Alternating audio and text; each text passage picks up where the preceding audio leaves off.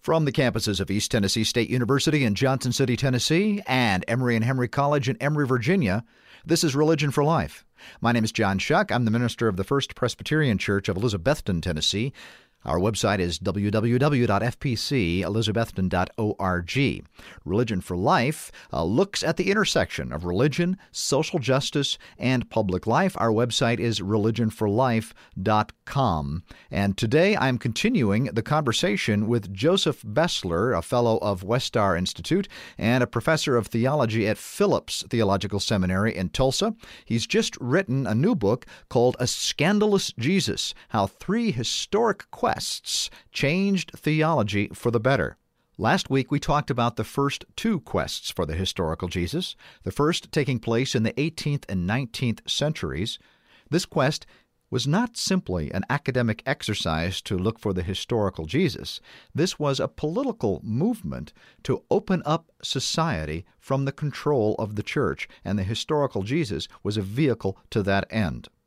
The second quest that took place in the 1960s was a quest out of the church, which had grown in on itself, to expand its horizon, to engage the world, and engage feminist and liberationist scholarship, again, the historical Jesus being a tool to help theological thought go in a direction toward social justice and change.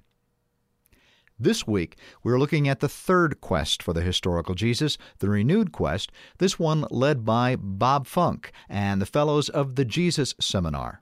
In their book, The Five Gospels, in their opening, Roy Hoover and Bob Funk really kind of make clear that what scholars were trying to do in organizing the Jesus Seminar was to provide a kind of public space. So notice a space outside of the church, but also outside of the university in some ways, which has its own politics.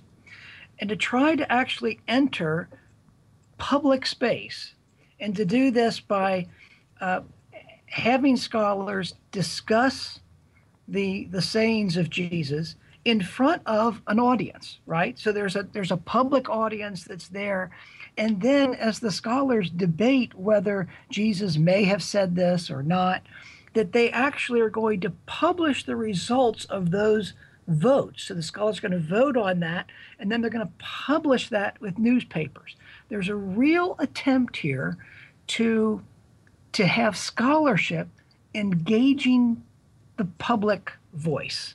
You know, I have said often, and you wrote in your book, and you've just said it, that the real scandal of the Jesus Seminar is that they let the cat out of the bag. They wrote their books in the language of non-professionals, and that's the historic part. What is historic about that end around the academy and the church? What was the driving forces to really make this scholarship public and to the people in the pews and to those who had left the pews?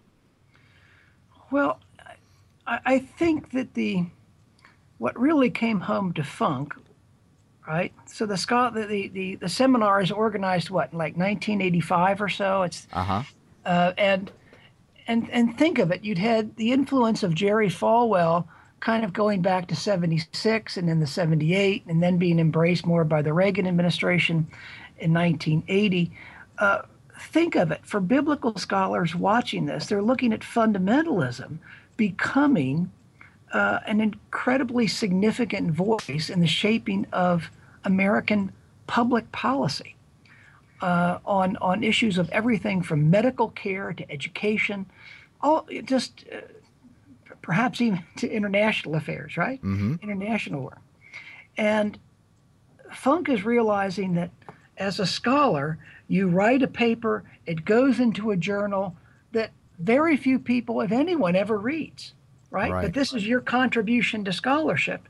But the scholarship in some ways never gets public, and it never makes a real public impact. So even though scholars across the country might really be up in arms in a sense that fundamentalism is having this dramatic new impact in American public policy, how do scholars make a dent in that? How do they begin to challenge that? So what Funk's really experimenting with, and it is an experiment, is to we want to bring this scholarship. We're going to try to develop the instruments of bringing scholarship into a more accessible public format that can actually be part of shaping a different kind of consciousness. And so that's I hope that helps a bit in getting at what you're. Yeah, and there's another part of this. I went to Princeton Seminary, and which houses the Center for Karl Barth Studies. I mean, I was immersed in neo-orthodoxy. George Lindbeck, the book you talk about, was one of the first books we read, and the whole idea was to come out of there and tell the grammar of the story. The historical Jesus didn't really matter. The whole point was the canonical Jesus. You just gave the story, and what you could do is that you could kind of, in other words, it didn't really educate the people about what was happening regarding the historical person of Jesus. Quite correct. I mean, what's also interesting there is that the within that kind of grammar approach, again, you have a kind of a limiting of whose voices matter, and so within that, you really need not pay any attention to historical critical studies, right? So scholars from this field really, it wasn't just historical Jesus studies. They were critical of the whole approach of historical criticism, period, right? Mm-hmm. So Brevard Charles and other people who were at Yale, and they wanted a more canonical understanding even of the scriptures and a movement away even from what had been developed in terms of historical criticism. So the historical Jesus, of course, would get shunted aside and very quickly by these folks. But again, what you see in that move is a continuation of the Barthian, right? The whole right. Barthian structure of protecting faith from legitimate inquiry. Right? Or by simply saying that inquiry is illegitimate because it questions our doctrine. And I simply think that ghettoizes, that whole move ghettoizes the faith. It doesn't make it relevant. It puts faith in a very defensive posture.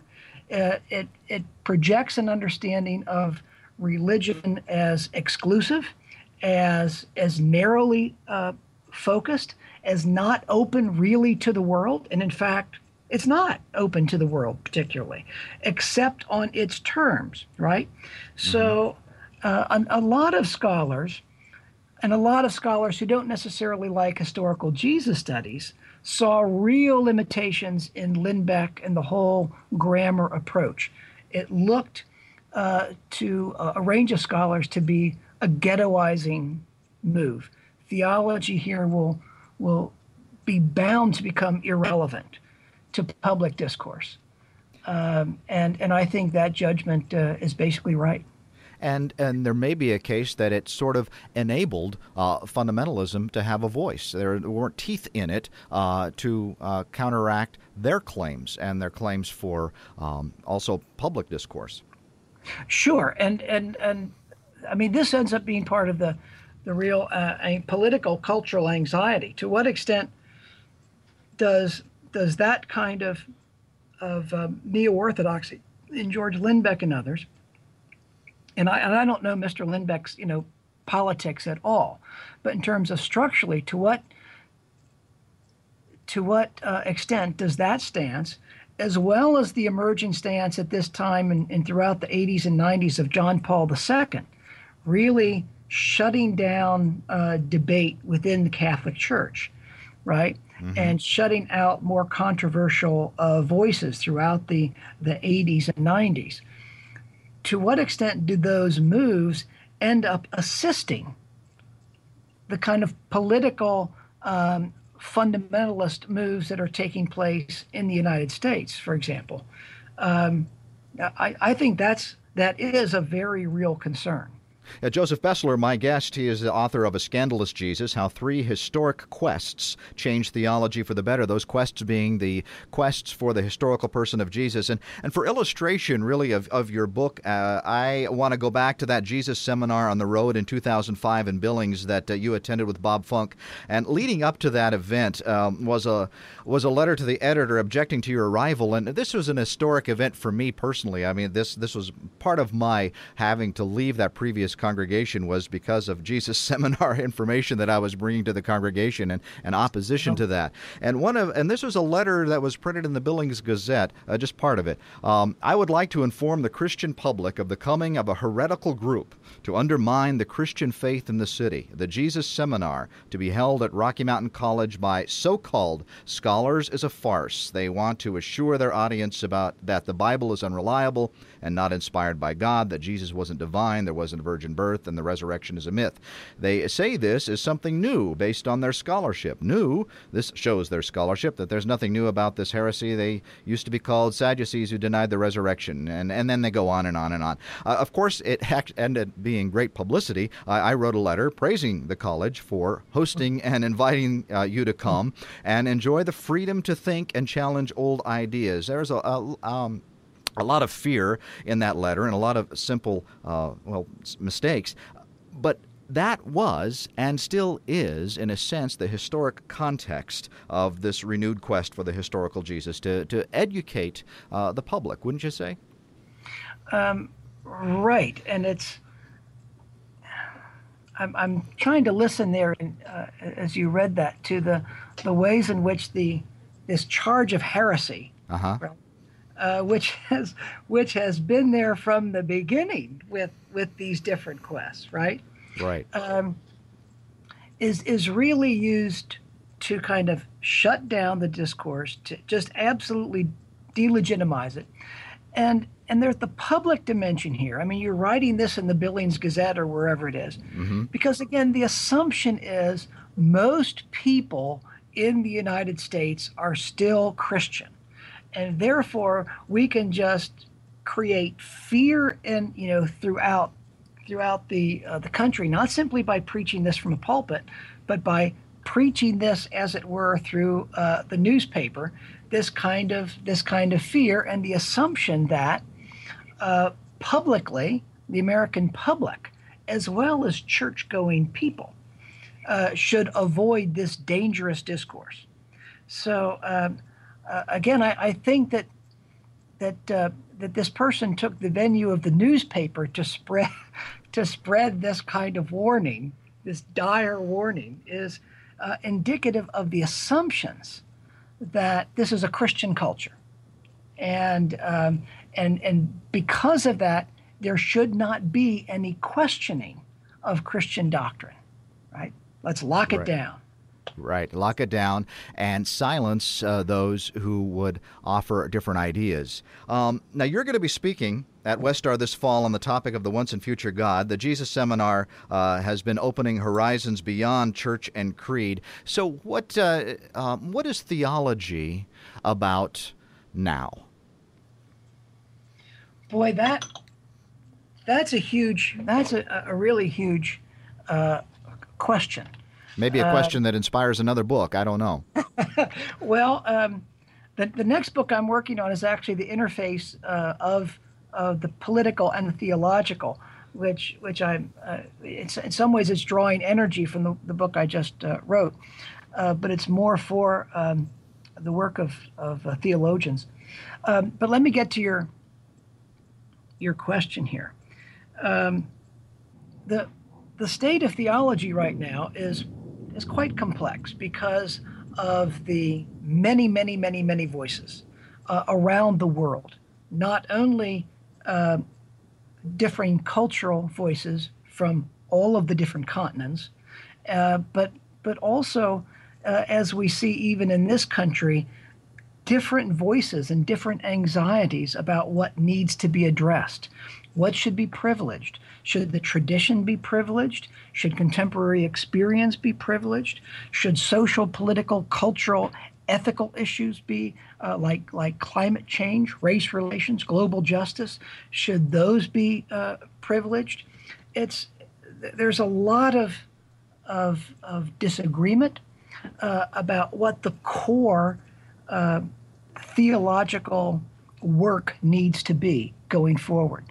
Along with this, there's anxieties about the adequacy of God language, right? So is the language of God, which is itself a word that is at once for the tradition metaphor, right? On the other hand, in some sense, it's a name, as people call on the name of God.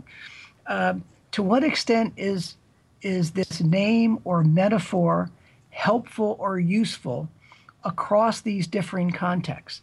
Some people would say that by virtue of all the calamity that has occurred throughout 20 centuries of religious belief and practice associated with the name of God, that it is itself an ambiguous term that in some ways is no longer helpful, that it, especially when one imagines a kind of superhuman person named God, right, who can intervene in the laws of nature and all of this, that this kind of personal, all-powerful understanding of God, while very prevalent in many places, is no longer helpful theologically. It no longer makes sense, given our understanding of the world, and in fact, given our attempt to do justice among peoples. An omnipotent God is often in the language of the monotheistic traditions, a God who favors some and doesn't favor others, and who therefore is a God of who can marshal real violence against one's enemies. So there's a good bit of intellectual and moral criticism of God language within theology, and trying to find bases of connecting, of illuminating helpful understandings of the sacred and of the experience of the sacred. This is really something that's going on in a range of voices, has been for, I think, this last generation, but even now is trying to kind of broaden this discussion, as it were, beyond simply Christian communities into agnostic communities, at points even within atheist communities where there's a kind of at the very least, an openness toward a sense of sacrality, as well as kind of an outreach more toward at least some speaking within the framework of traditions themselves. So there's a variety of attempts to try to claim and articulate a kind of, I'm not sure if the term is middle ground, but of a helpful ground, a helpful kind of space in which the language of sacrality and the experiences of that kind of anchor the work of theology. And the last chapter of your book, Joseph Bessler, my guest, A Scandalous Jesus, is his book, How Three Historic Quests Have Changed Theology for the Better. You give a little, some portraits of various fellows within the Jesus Seminar who really span quite a difference, from Marcus Borg to, on one hand, to say perhaps Bob Funk or Don Cupid or Lloyd Geering on the other. And all and the historic aspect to me, as I see this, of the Jesus Seminar is that it gave elbow room, gave space for these variety of views to exist. Not saying this is where we need to go, or each one, but that plethora, perhaps, of approaches is part of where we need to be now in the 21st century. Yes, I really enjoyed writing that section of the book because, again, so many people who don't like the seminar would say, well, they all just agree with Bob Funk, or they all just have one set of positions. And in fact, when you look at them with any kind of care, you realize, no, there really are a variety of voices here. And in some ways that Borg very creatively wants to create space within the language of tradition for opening up a new paradigm for articulating Christian faith. But he really wants that dialogue to exist between more in some sense, more traditional Christianity and a new paradigm. And he does this, I think, with great skill. And then you've got like Hal Taussig and Steve Patterson, who are working along somewhat similar lines, it seems to me, but also beginning to document the kind of the range. So in Hal's book on like 1,000 different communities and progressive communities, and they're trying to articulate ways in which scholarship and new experiences of community are also kind of opening up dimensions of faith that have been somewhat overlooked or missed within more traditional understandings. You get to someone like John Dominic Crossan, and there really is a more kind of a political focus, a kind of a critique of empire that's going on in a good range of his work, and understanding Jesus and the politics of Jesus as opening up analogously, I think, a critique of our own kind of imperial imperial desires over the course of the last 2 decades in this country. And so there's a more of a prophetic kind of voice there. And you get to Bob Funk, who really is quite open in saying, I'm among those people who are what he calls the Church Alumni Society, those who have left the church because they no longer find something living and exciting and passionate and helpful going on there. And so again, all of these voices, they're quite different theological sets of interests, along with then Lloyd Geering and Don Cupid, who says we really just need to move beyond theism completely. There's a range of positions that actually, you're very right in using the word breathing space. They're really articulating a conversation on the meaning of faith. I remember working with the Jesus Seminar, and they were constantly being accused by their critics of finding a Jesus to their own liking. And they seemed to want to respond to that by saying, no, we're looking at just the facts, ma'am. And yet at the same time, there is also an historic element. They're working... They're just the facts. They are looking for the historical Jesus, looking at this Greek word and that one and whatever. And yet at the same time, there are historic forces shaping this whole enterprise of why they're making this search in the first place. And that really is, in a sense, the why of your book. Why do we need to do that now? And what really is the perhaps even unconscious to the scholars themselves, maybe, forces that are pushing this development? Well, that is a great question, and I think I am trying to unearth some of that in the book. And so I think there is a set of commitments to an open community, to a more open political life that tends to inform the scholar's approach to the discipline, be it theology, be it biblical studies. That our commitments to scholarship do not happen in a cultural void, but that, and of course we try to be mindful of these commitments when we engage in the practice of scholarship. Nonetheless, I think the kind of existential commitment of a Bob Funk emerges not simply from his knowledge of Greek but also from his sense of what faith needs to be about in our world, and the kind of world that we as people of faith need to try to hold open, not simply for ourselves but for others, so that there are visions of a just society, there are visions of goodness, of compassion, that for the scholar wrestling with Jesus, saying, well, isn't Jesus about this? Isn't Jesus trying in some ways to open up his world? And isn't he in some sense taking risks and taking a stance over against the powers of empire, over against the artificial closing of religious experience? Isn't he trying to turn the tables in some ways for the sake of community, for the sake of of enhancing the life of the people of God, the people of the world. And so I think that sense of commitment to the world actually also informs the scholarship.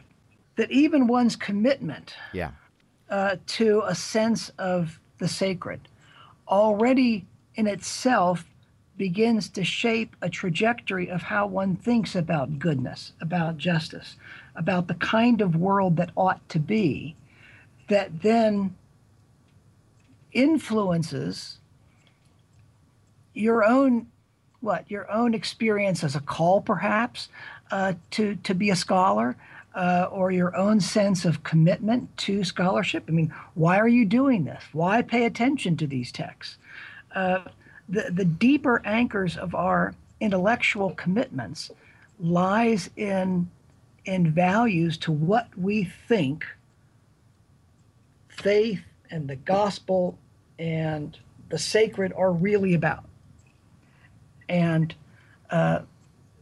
there's no getting away from that, nor in some sense would we want to get away from that. Yes, very good.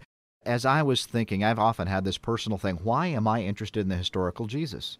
Yeah. And your book really helped clarify, well, yeah, that's why it is. I am interested in it, but it's more than that. And there are, and a lot of that had to do with that, the letter to the editor that I just read of a lot of within my own denomination, and their just unwillingness to go beyond creed.